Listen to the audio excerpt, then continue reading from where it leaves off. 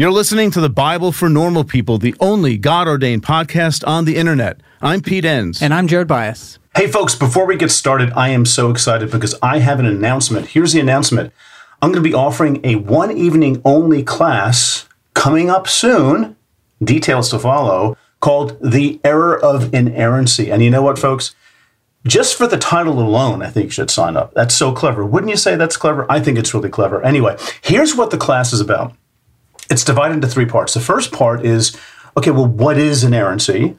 And where does it come from? And, why does it have such appeal? The second part is, okay, yeah, but it doesn't really work. What are the problems with inerrancy? Why does it actually cause more problems than it solves?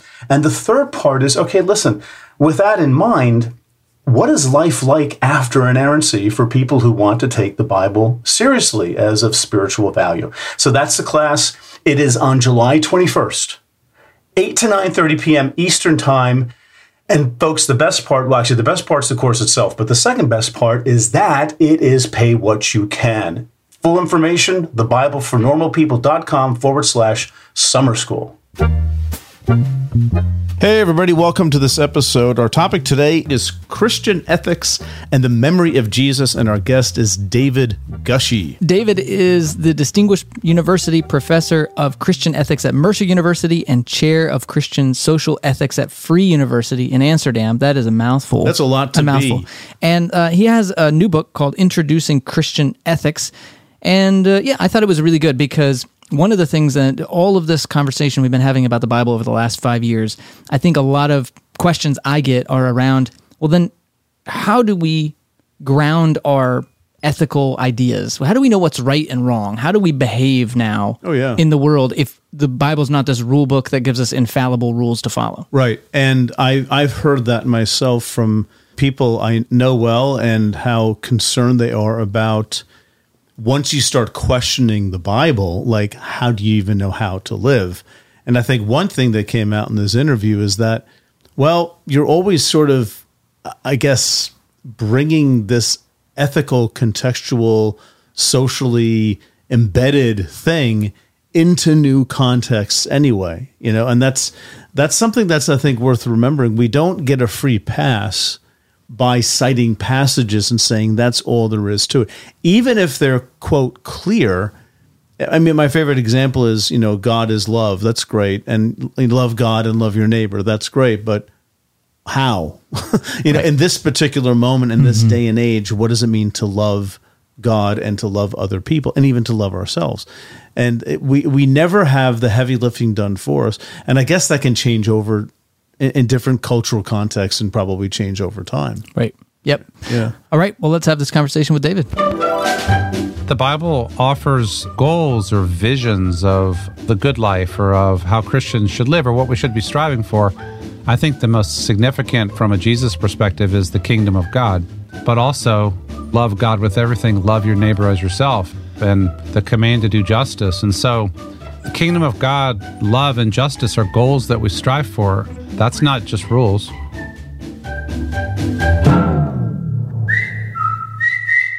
Well, welcome, David, to the podcast. It's great to have you. Thank you, Jared. Well, we want to jump right into it and ask the question, what is Christian ethics and what role does the Bible play in it? Because I think that's a question that a lot of our listeners are very curious about. Well, the simplest answer is Christian ethics is when Christians try to figure out how we're supposed to live. More technically, I define it in my book, Introducing Christian Ethics, as the effort of the church to know and do God's will as we have met God in Jesus Christ. So a couple things about that, and it helps to clarify, maybe get us to the role of the Bible. Christian ethics is an effort on the part of a community, the church writ large, as well as every place Christians are around the world. In this sense, it is contextual. It has a historical dimension. It's a human project, though hopefully helped by the Holy Spirit. It's a fallible project because anything that human beings do is subject to error.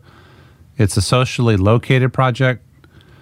And in light of all of that, Christians ought to and should and are commanded to eagerly search the Scriptures for guidance as to the answers to the question, how shall we follow Jesus? What does it mean to do God's will?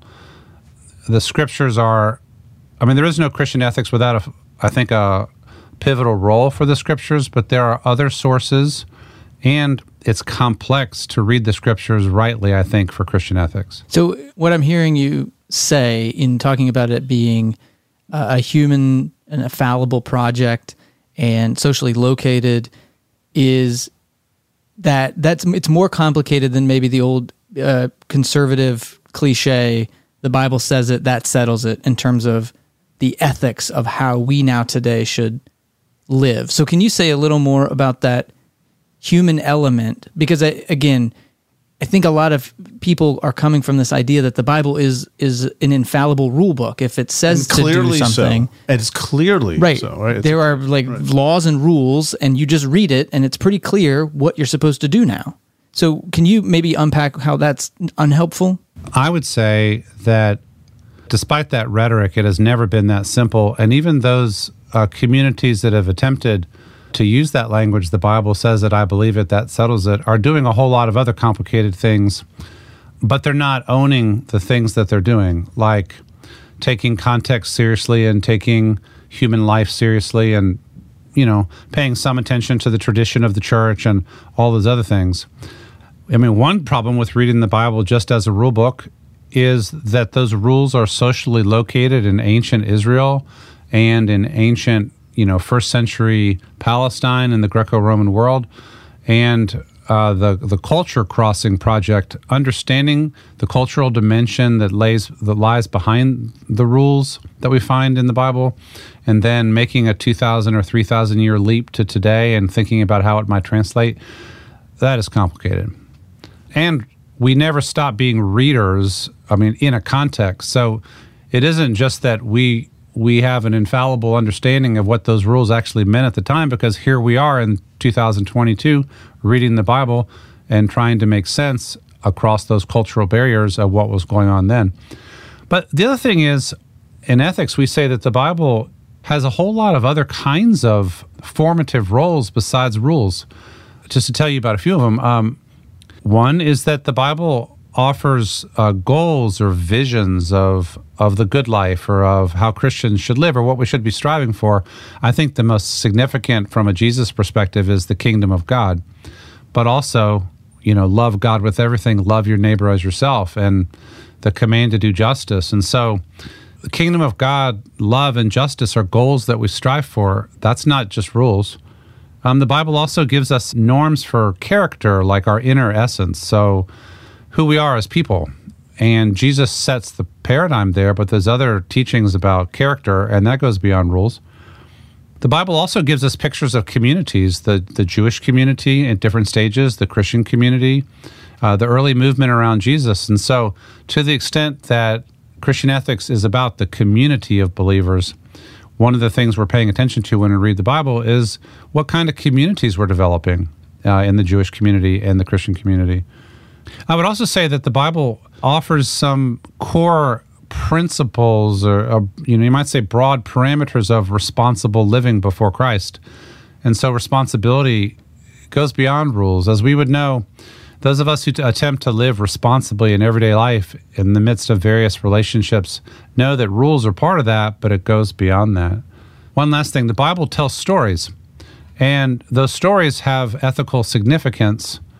And I think one of the most fruitful ways to think about ethics is, Christian ethics is, how do we live within the story that the Bible tells? What does it look like? All of that goes beyond proof texts. Good preachers know this. Good teachers in the church know this. So it's time to put, moralism and Bible said it, I believe it, that settles it, to a long, long sleep. Okay. Good night.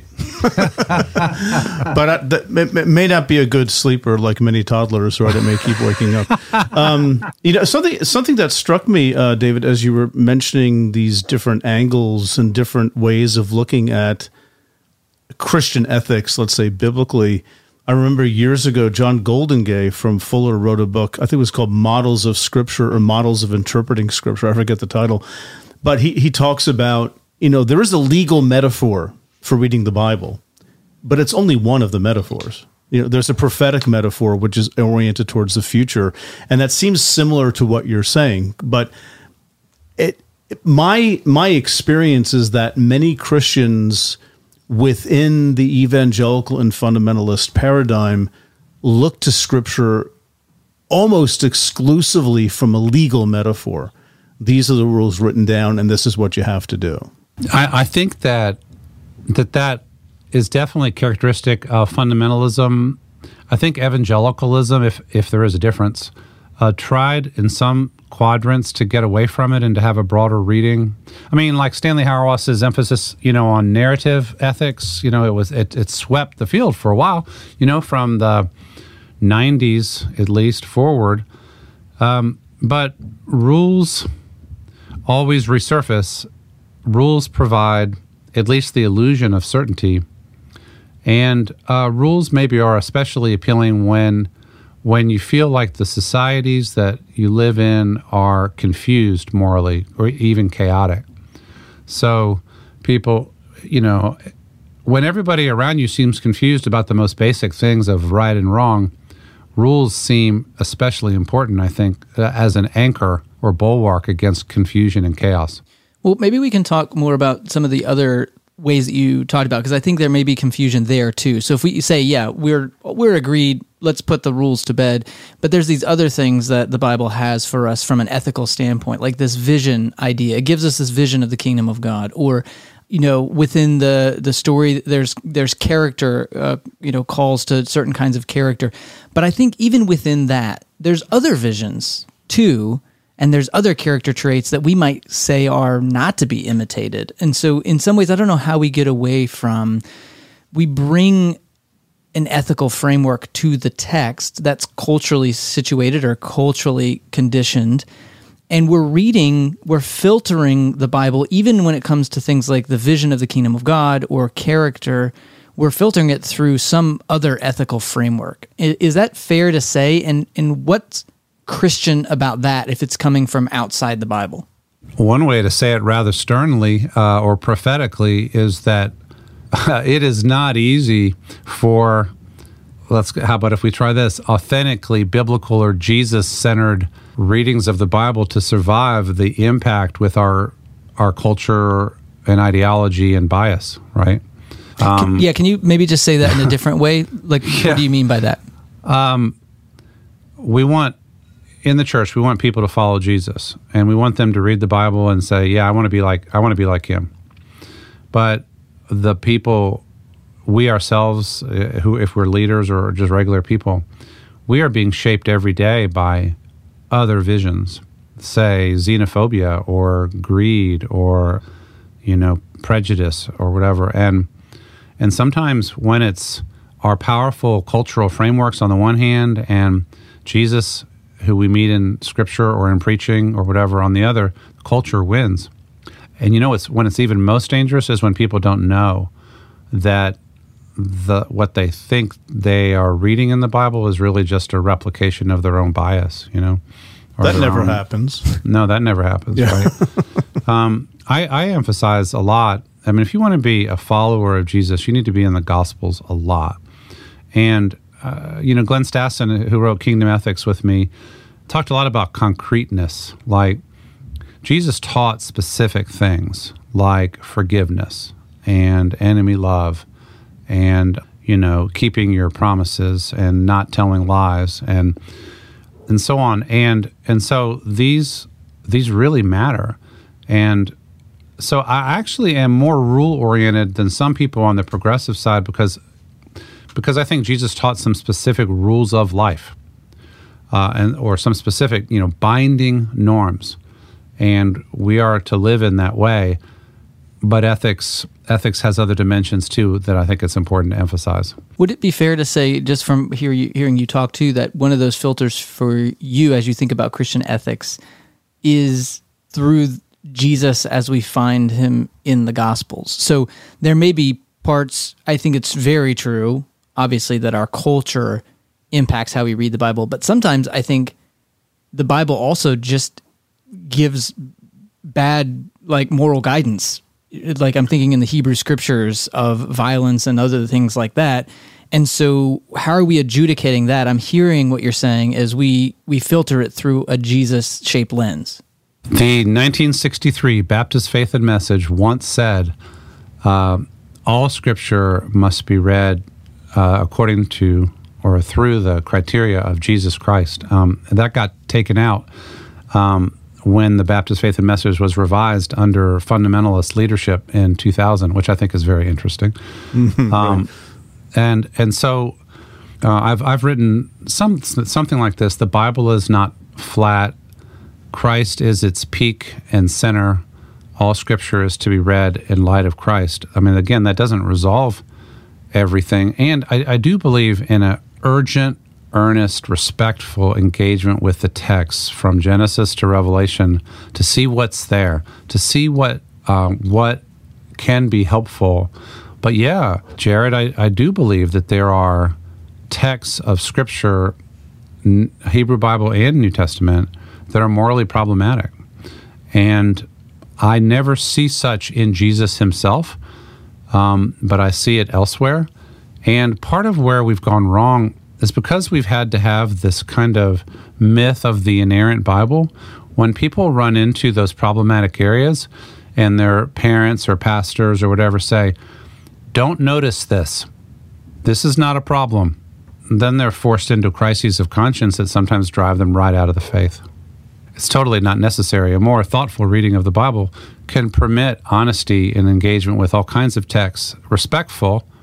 You know, there is a kind of a liberal dismissiveness sometimes about the Bible. Oh, you know, Paul, he was just a misogynist, throw it out. I never, ever counsel that attitude towards the Bible. I want a respectful, engaged, serious exegetical effort, but everything gets filtered through Christ, and the question is always, how do we follow Jesus most faithfully? Mm-hmm. When you say a filter through Christ is, I think, a common metaphor that people would recognize.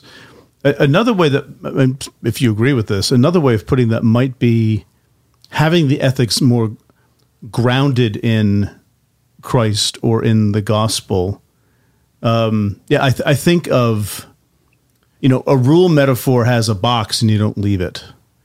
To be grounded means you have sort of a center point to keep returning to as you work through the ethical problems of life. And the Gospels can be a place of that grounding. It's not a grounding that takes the questions away, but it's a grounding nonetheless, something that you can return to. That's good. That's a really good image. Another image that comes to my mind is a journeying image with Jesus going ahead of us and beckoning us into greater faithfulness to him, going off into that future that we are attempting to create alongside him or to be a part of. That's dynamic. I think, both of those, that grounding image or a journeying image speaks to quest and effort and struggle, fallibility, but we're on a journey and the journey matters. Yeah. And I think, in your book, Introducing Christian Ethics, you have a chapter early on which talks about the kingdom of God as, interesting title here, a kingdom of God as the narrative frame for Christian ethics. So there's a central core to the gospel that is of ethical importance for you. Could you flesh that out a little bit, what that means? Yeah. As far back as Kingdom Ethics with Stassen, we argued that we know Jesus came preaching the kingdom. That's clear. There's been some debate of what the content of that proclamation would have been. And, through a lot of exegetical and intertestamental, other kind of work, we concluded that it's simply the proclamation that the King, God, is reclaiming the world. And Jesus is the emissary of that reclaiming of the world.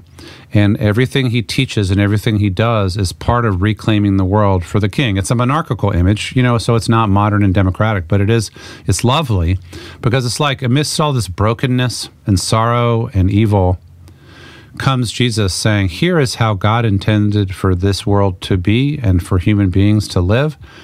And he creates a community of people and teaches them what that looks like and models it. Mm-hmm. And so we also argue that there's specific social content to it that goes back to the prophets. And so we say there are 7 marks of the kingdom, including deliverance and justice and peace and inclusion in community and so on. And so the kingdom looks like a reclaimed world, and so in this sense, the kingdom becomes the goal towards which we strive. The reality that we get to participate in, and it has lots of moral content to it. So the rules don't just hang out in kind of midair. They're all towards the goal of participating in the reign of God. Well, I mean, let me just ask a question based on what you just said, because it's something that I hear a lot, and I try to think through, and I don't know what your thinking process is on this. Jesus is telling us, what it means to live in God's world, another way of putting it. But many would say the us that Jesus has in mind is a particular community of people, the Jewish community of people. And his ethics are very much around this: the king has come, and now the reign will begin. Jerusalem will be reconstituted as the center of the kingdom. Israel will be made great again, so to speak. And this is the big question, but is Jesus implicitly talking about an ethic that engages all humans, or do we have to wait for Paul for that, or is that something maybe the church has to work out in later centuries, or is it embedded in what Jesus says already? What a great question. Yeah, isn't it though? And do you have a great answer? Because I want one. I think it's pretty clear that most of Jesus's Jewish listeners were expecting a political reconstituting of the kingdom of Israel under his charismatic leadership. And he did not offer that. He gets crucified and explicitly disavows the political path of rebellion against Rome.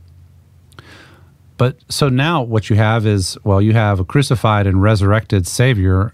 We believe in the resurrection, but then he's gone, and so here we are. And we have these teachings, and we have this proclamation of the kingdom. And if it was an earthly kingdom, responsibility for approximating it falls on the church. And so the church becomes the community that gathers around the memory of Jesus, hopefully lives in the spirit of Jesus, and begins to embody the way of life that Jesus taught. But it's because the idea is that both Jesus himself and then the church is a fulfillment of the Hebrew Bible promise that this is, you might say, the opening up of the Jewish community to the Gentiles. This is the promise of the expansion of God's law and God's will to the whole world. You already have a built-in dynamic towards universalization, towards the globalizing and inclusiveness message that had at a new level. It had never happened in that way, and this vision, at least the way I understand it, the vision of the reclaimed world is fairly easily universalized. Mm-hmm.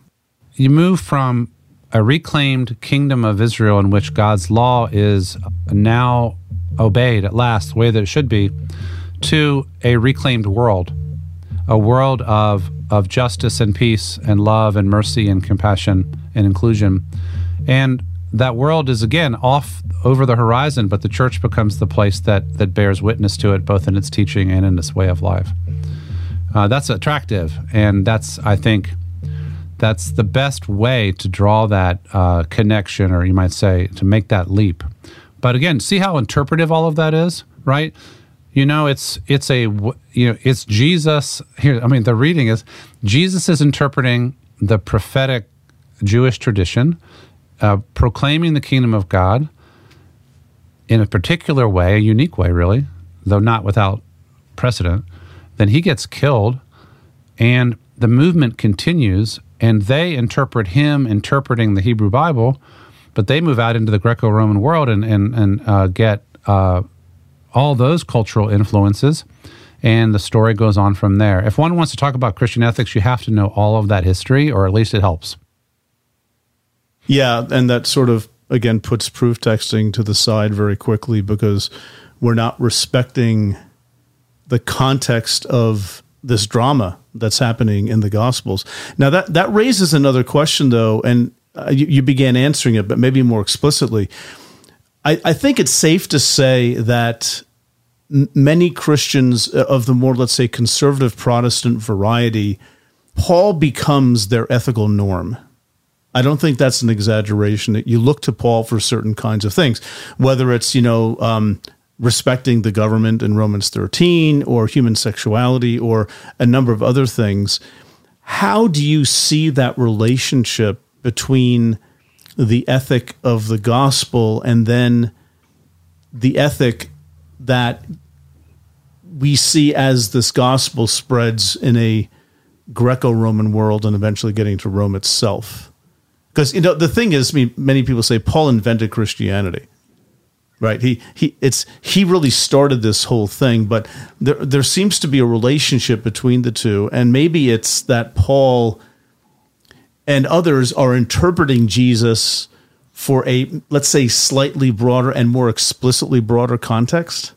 I'm not trying to put words in your mouth. Go ahead and answer it the way you want to. I will first definitely agree with your first factual claim that for many Christians, Paul and the writings attributed to Paul really are the heartbeat of how they understand Christianity.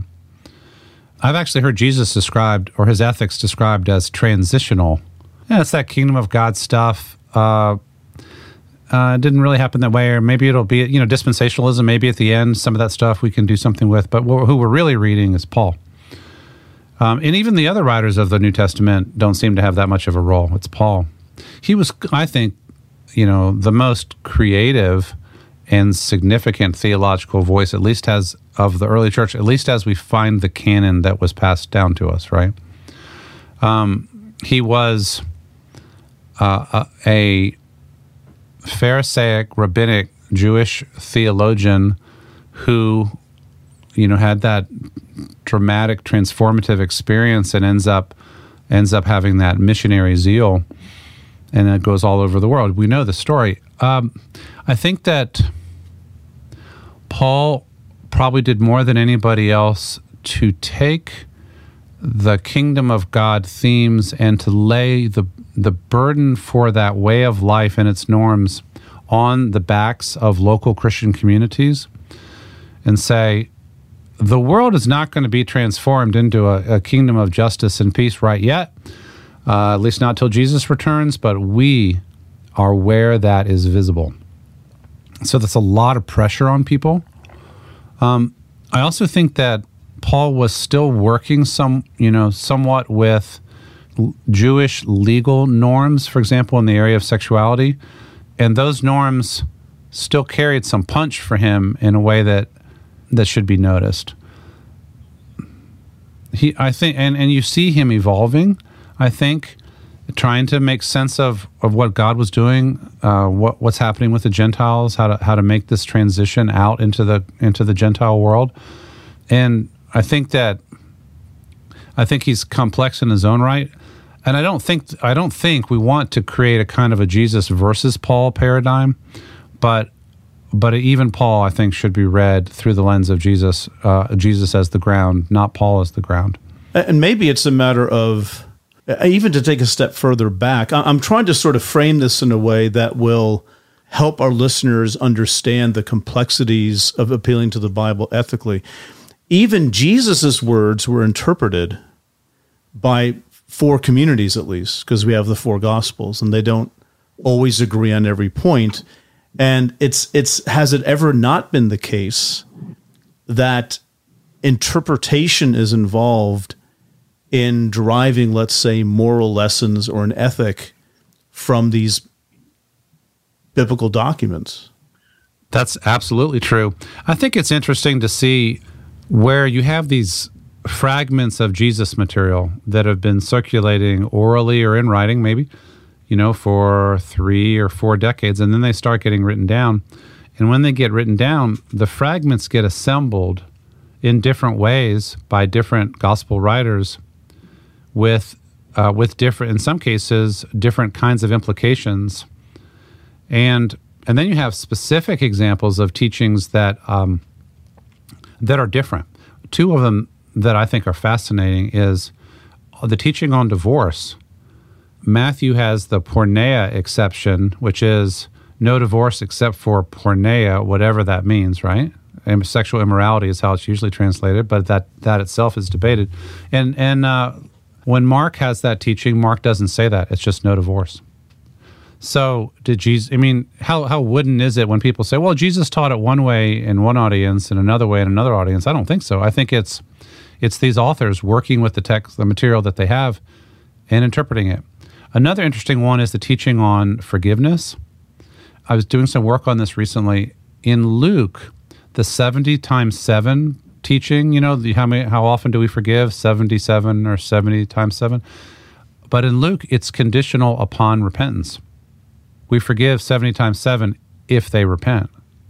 I think it's the Matthew teaching doesn't have that. So which is it?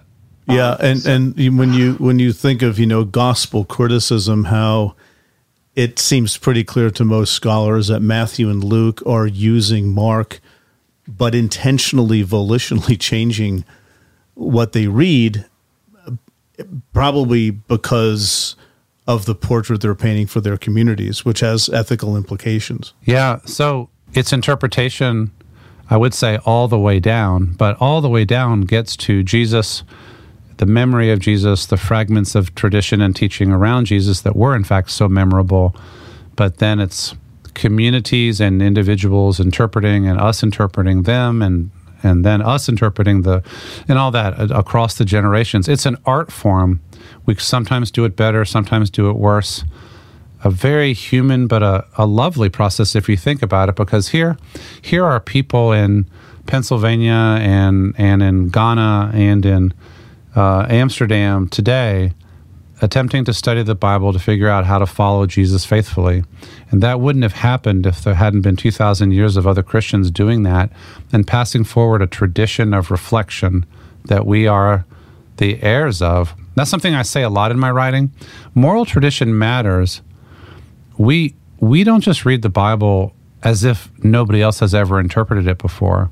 There are traditions of interpretation of all significant biblical texts. And we stand on the shoulders of those who have done those interpretations. And sometimes, by not even knowing that we are borrowing somebody's interpretation, we make mistakes that we could prevent if we paid attention to the history of interpretation. I think that's a good segue, because I want to make sure we have a little bit of time to talk about how we read the Bible today and how we have a Christian ethic today that can incorporate not just those traditions, and I think that is a really important understanding, even just for biblical interpretation in general, not just for ethics or morality, that we're all part of a long-standing tradition. We don't just go back to the text. That's almost an impossibility at this point because of our own context and culture that we find ourselves in. But how do you incorporate modern understandings, and I'm thinking of, advancements in psychology or neurobiology around ethics and morality, while staying true to a Christian ethic? And maybe in the background of the question is, I kind of grew up with this idea that those were separate. They were bifurcated. Like, you can have a Christian ethic or you can have a secular ethic. And the secular ethic is going to assume things like evolution and they're going to do the science-y things, but a Christian ethic is going to just be based on the Bible. And that got confusing as I got older and started to kind of break down that binary a little bit. How do we integrate all of these wonderful things that we're learning while maintaining it as a Christian ethic? One of the things I say in the book is that this question, how should we live, is a general human question.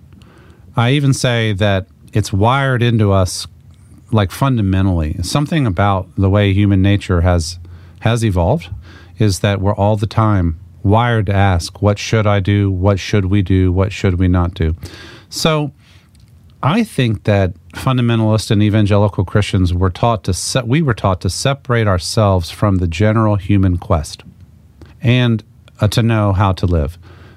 It goes back to the conflicts with science and evolution in the 19th century, but also a not very appealing spirit of Christian superiority.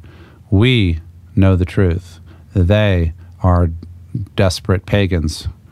So we can't listen to them. We can only listen to ourselves and our Bibles. And this cut us off from the general human quest to know truth, to know reality, to learn new things, and to answer the question, how should we live? So I've argued, more recently for a sense of Christian participation in the common human quest to know truth, to build a better world, to live in better ways on the planet. So I think we need to incorporate ethical insights from other moral traditions carefully with a governing Christ-centeredness and everything we've talked about. And we do need to pay attention to the sciences. In fact, in ethics, just about every issue that matters, there's a whole kind of body of scientific research that is relevant. That makes at least social ethics very interesting always, but also complicated. Like if you're going to write about economic ethics, you have to know something about economics. If you're going to deal with climate change, you have to know something about climate change. If you're going to deal with abortion, you've got to know something about, cell biology and the human developmental process. That's some pretty radical thinking there, David. Think about that. If you're going to write about LGBTQ issues, you need to know something about human sexuality and how it works, and gender identity and so on. Everybody in your crew identifies as either Big Mac Burger, McNuggets, or McCrispy Sandwich. But you're the Filet-O-Fish Sandwich all day. That crispy fish, that savory tartar sauce, that melty cheese, that pillowy bun. Yeah, you get it. Every time. And if you love the Filet-O-Fish, right now you can catch two of the classics you love for just $6. Limited time only. Price and participation may vary. Cannot be combined with any other offer. Single item at regular price. Ba-da-ba-ba-ba. In the Christian college paradigm, kind of the way for a while we thought this was to be done was we have the truth, we listen cautiously to those scientists out there, and we cull through it and maybe take what we can and tell them where their worldview is distorting their thinking. I'm not too high on that approach right now, again, because I think it's prideful and too closed. But I think wherever there is valuable truth to be culled or assessed or integrated into moral reflection, we need our experts, I think, to help us go there. And just in general, everyday people can, if we can do just some basic research, we can learn some things that can inform our moral vision today. Some of the examples you were giving there, I think leads pretty easily and directly into a conversation around that I think is quite relevant right now. This idea that, the separation of church and state here in the U.S., that it's kind of laughable in some ways. I think we sort of pride ourselves on separation of church and state, and that line is pretty non-existent a lot of times. How does this work out where we can advocate for our ethical vision as Christians without legislating a particular Christian ethic? Because I think that's a difficult line for some Christians to sort of figure out. How can we advocate for, vote for, push for policy that's based on our particular Christian ethic while maintaining this separation of church and state? This is a really good example of ethics in practice. So it's a good experiment ground, you might say. One thing to be said is that the Bible is a very complicated source when you deal with modern politics and policy, because there's not a democratic bone in the Bible's body, you might say. It's this ancient world. It's theocracy and tribal confederation and Roman Empire and so on. So the Bible can be misleading, even actively problematic. If you are just reading your politics off of the Bible, there's not much democracy there. And I think Christian authoritarianism, even as we have it today, is partly fed by proof texting from the Bible. So that's one thing. So you need a deeper theology of the church, of the mission of the church, which I describe in Introducing Christian Ethics as proclaiming and seeking to embody the reign of God. This includes living according to and publicly articulating our core moral principles like justice and love, offering service to our neighbors, seeking the common good, and bearing witness to kingdom values. So I don't believe in separatism. I do think that Christians have something to say, to bear witness to into the into the public arena. But I think there's reason to set limits on that out of respect for the fact that, at least in America, we live in a pluralistic, democratic, rule of law, religiously disestablished context in which Jesus is not in our Constitution, and Christians are not the official religion of the state, and that's a good thing.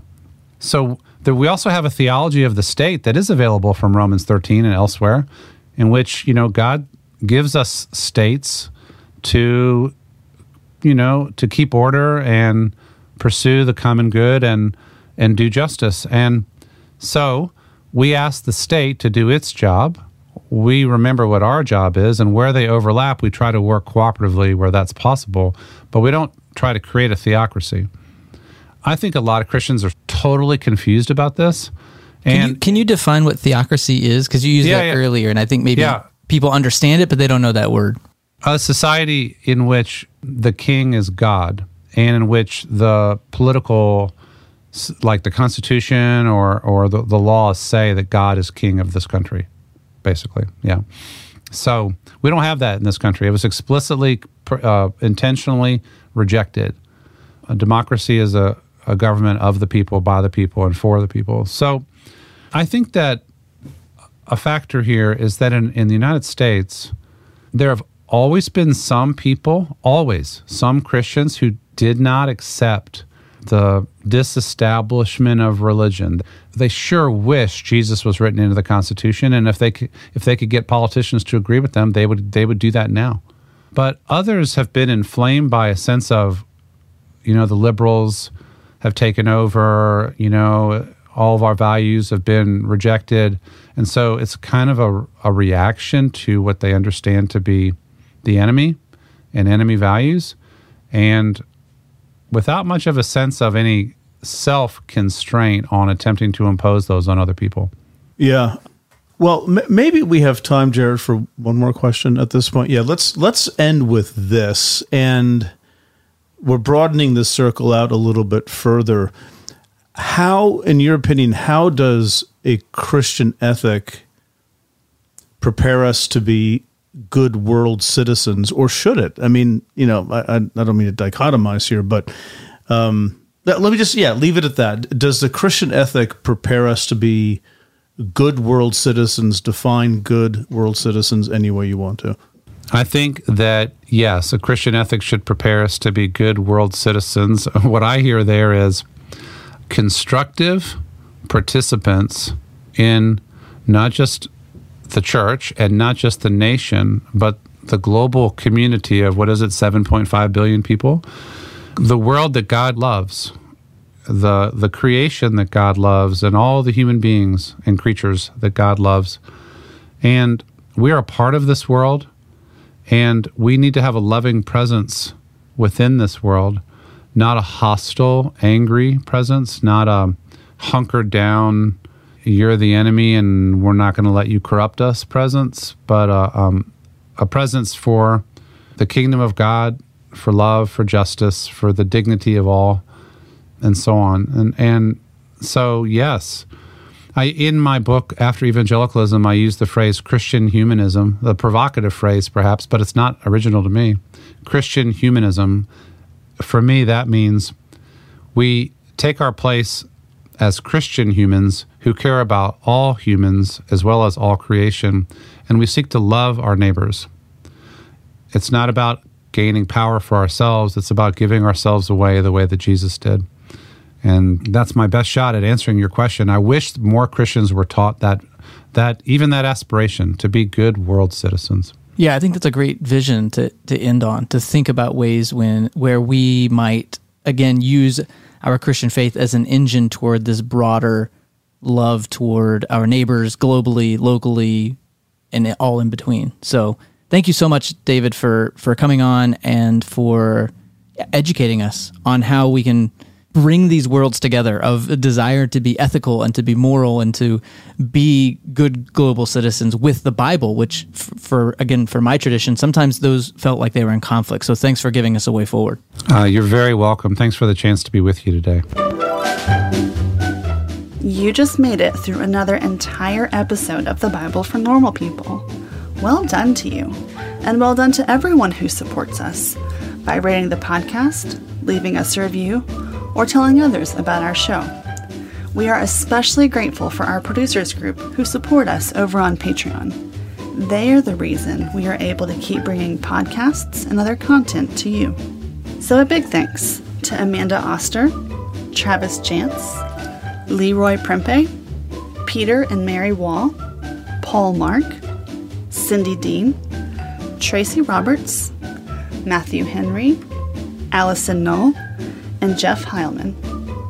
If you would like to help support the podcast, you can head over to patreon.com/thebiblefornormalpeople, where for as little as $3 a month, you can receive bonus material, be part of an online community, get course discounts, and much more.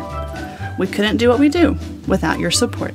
Our show is produced by Stephanie Spate, audio engineer Dave Gerhardt, creative director Tessa Stoltz, marketing director Savannah Locke, and web developer Nick Striegel. For Pete, Jared, and the entire Bible for Normal People team, thanks for listening.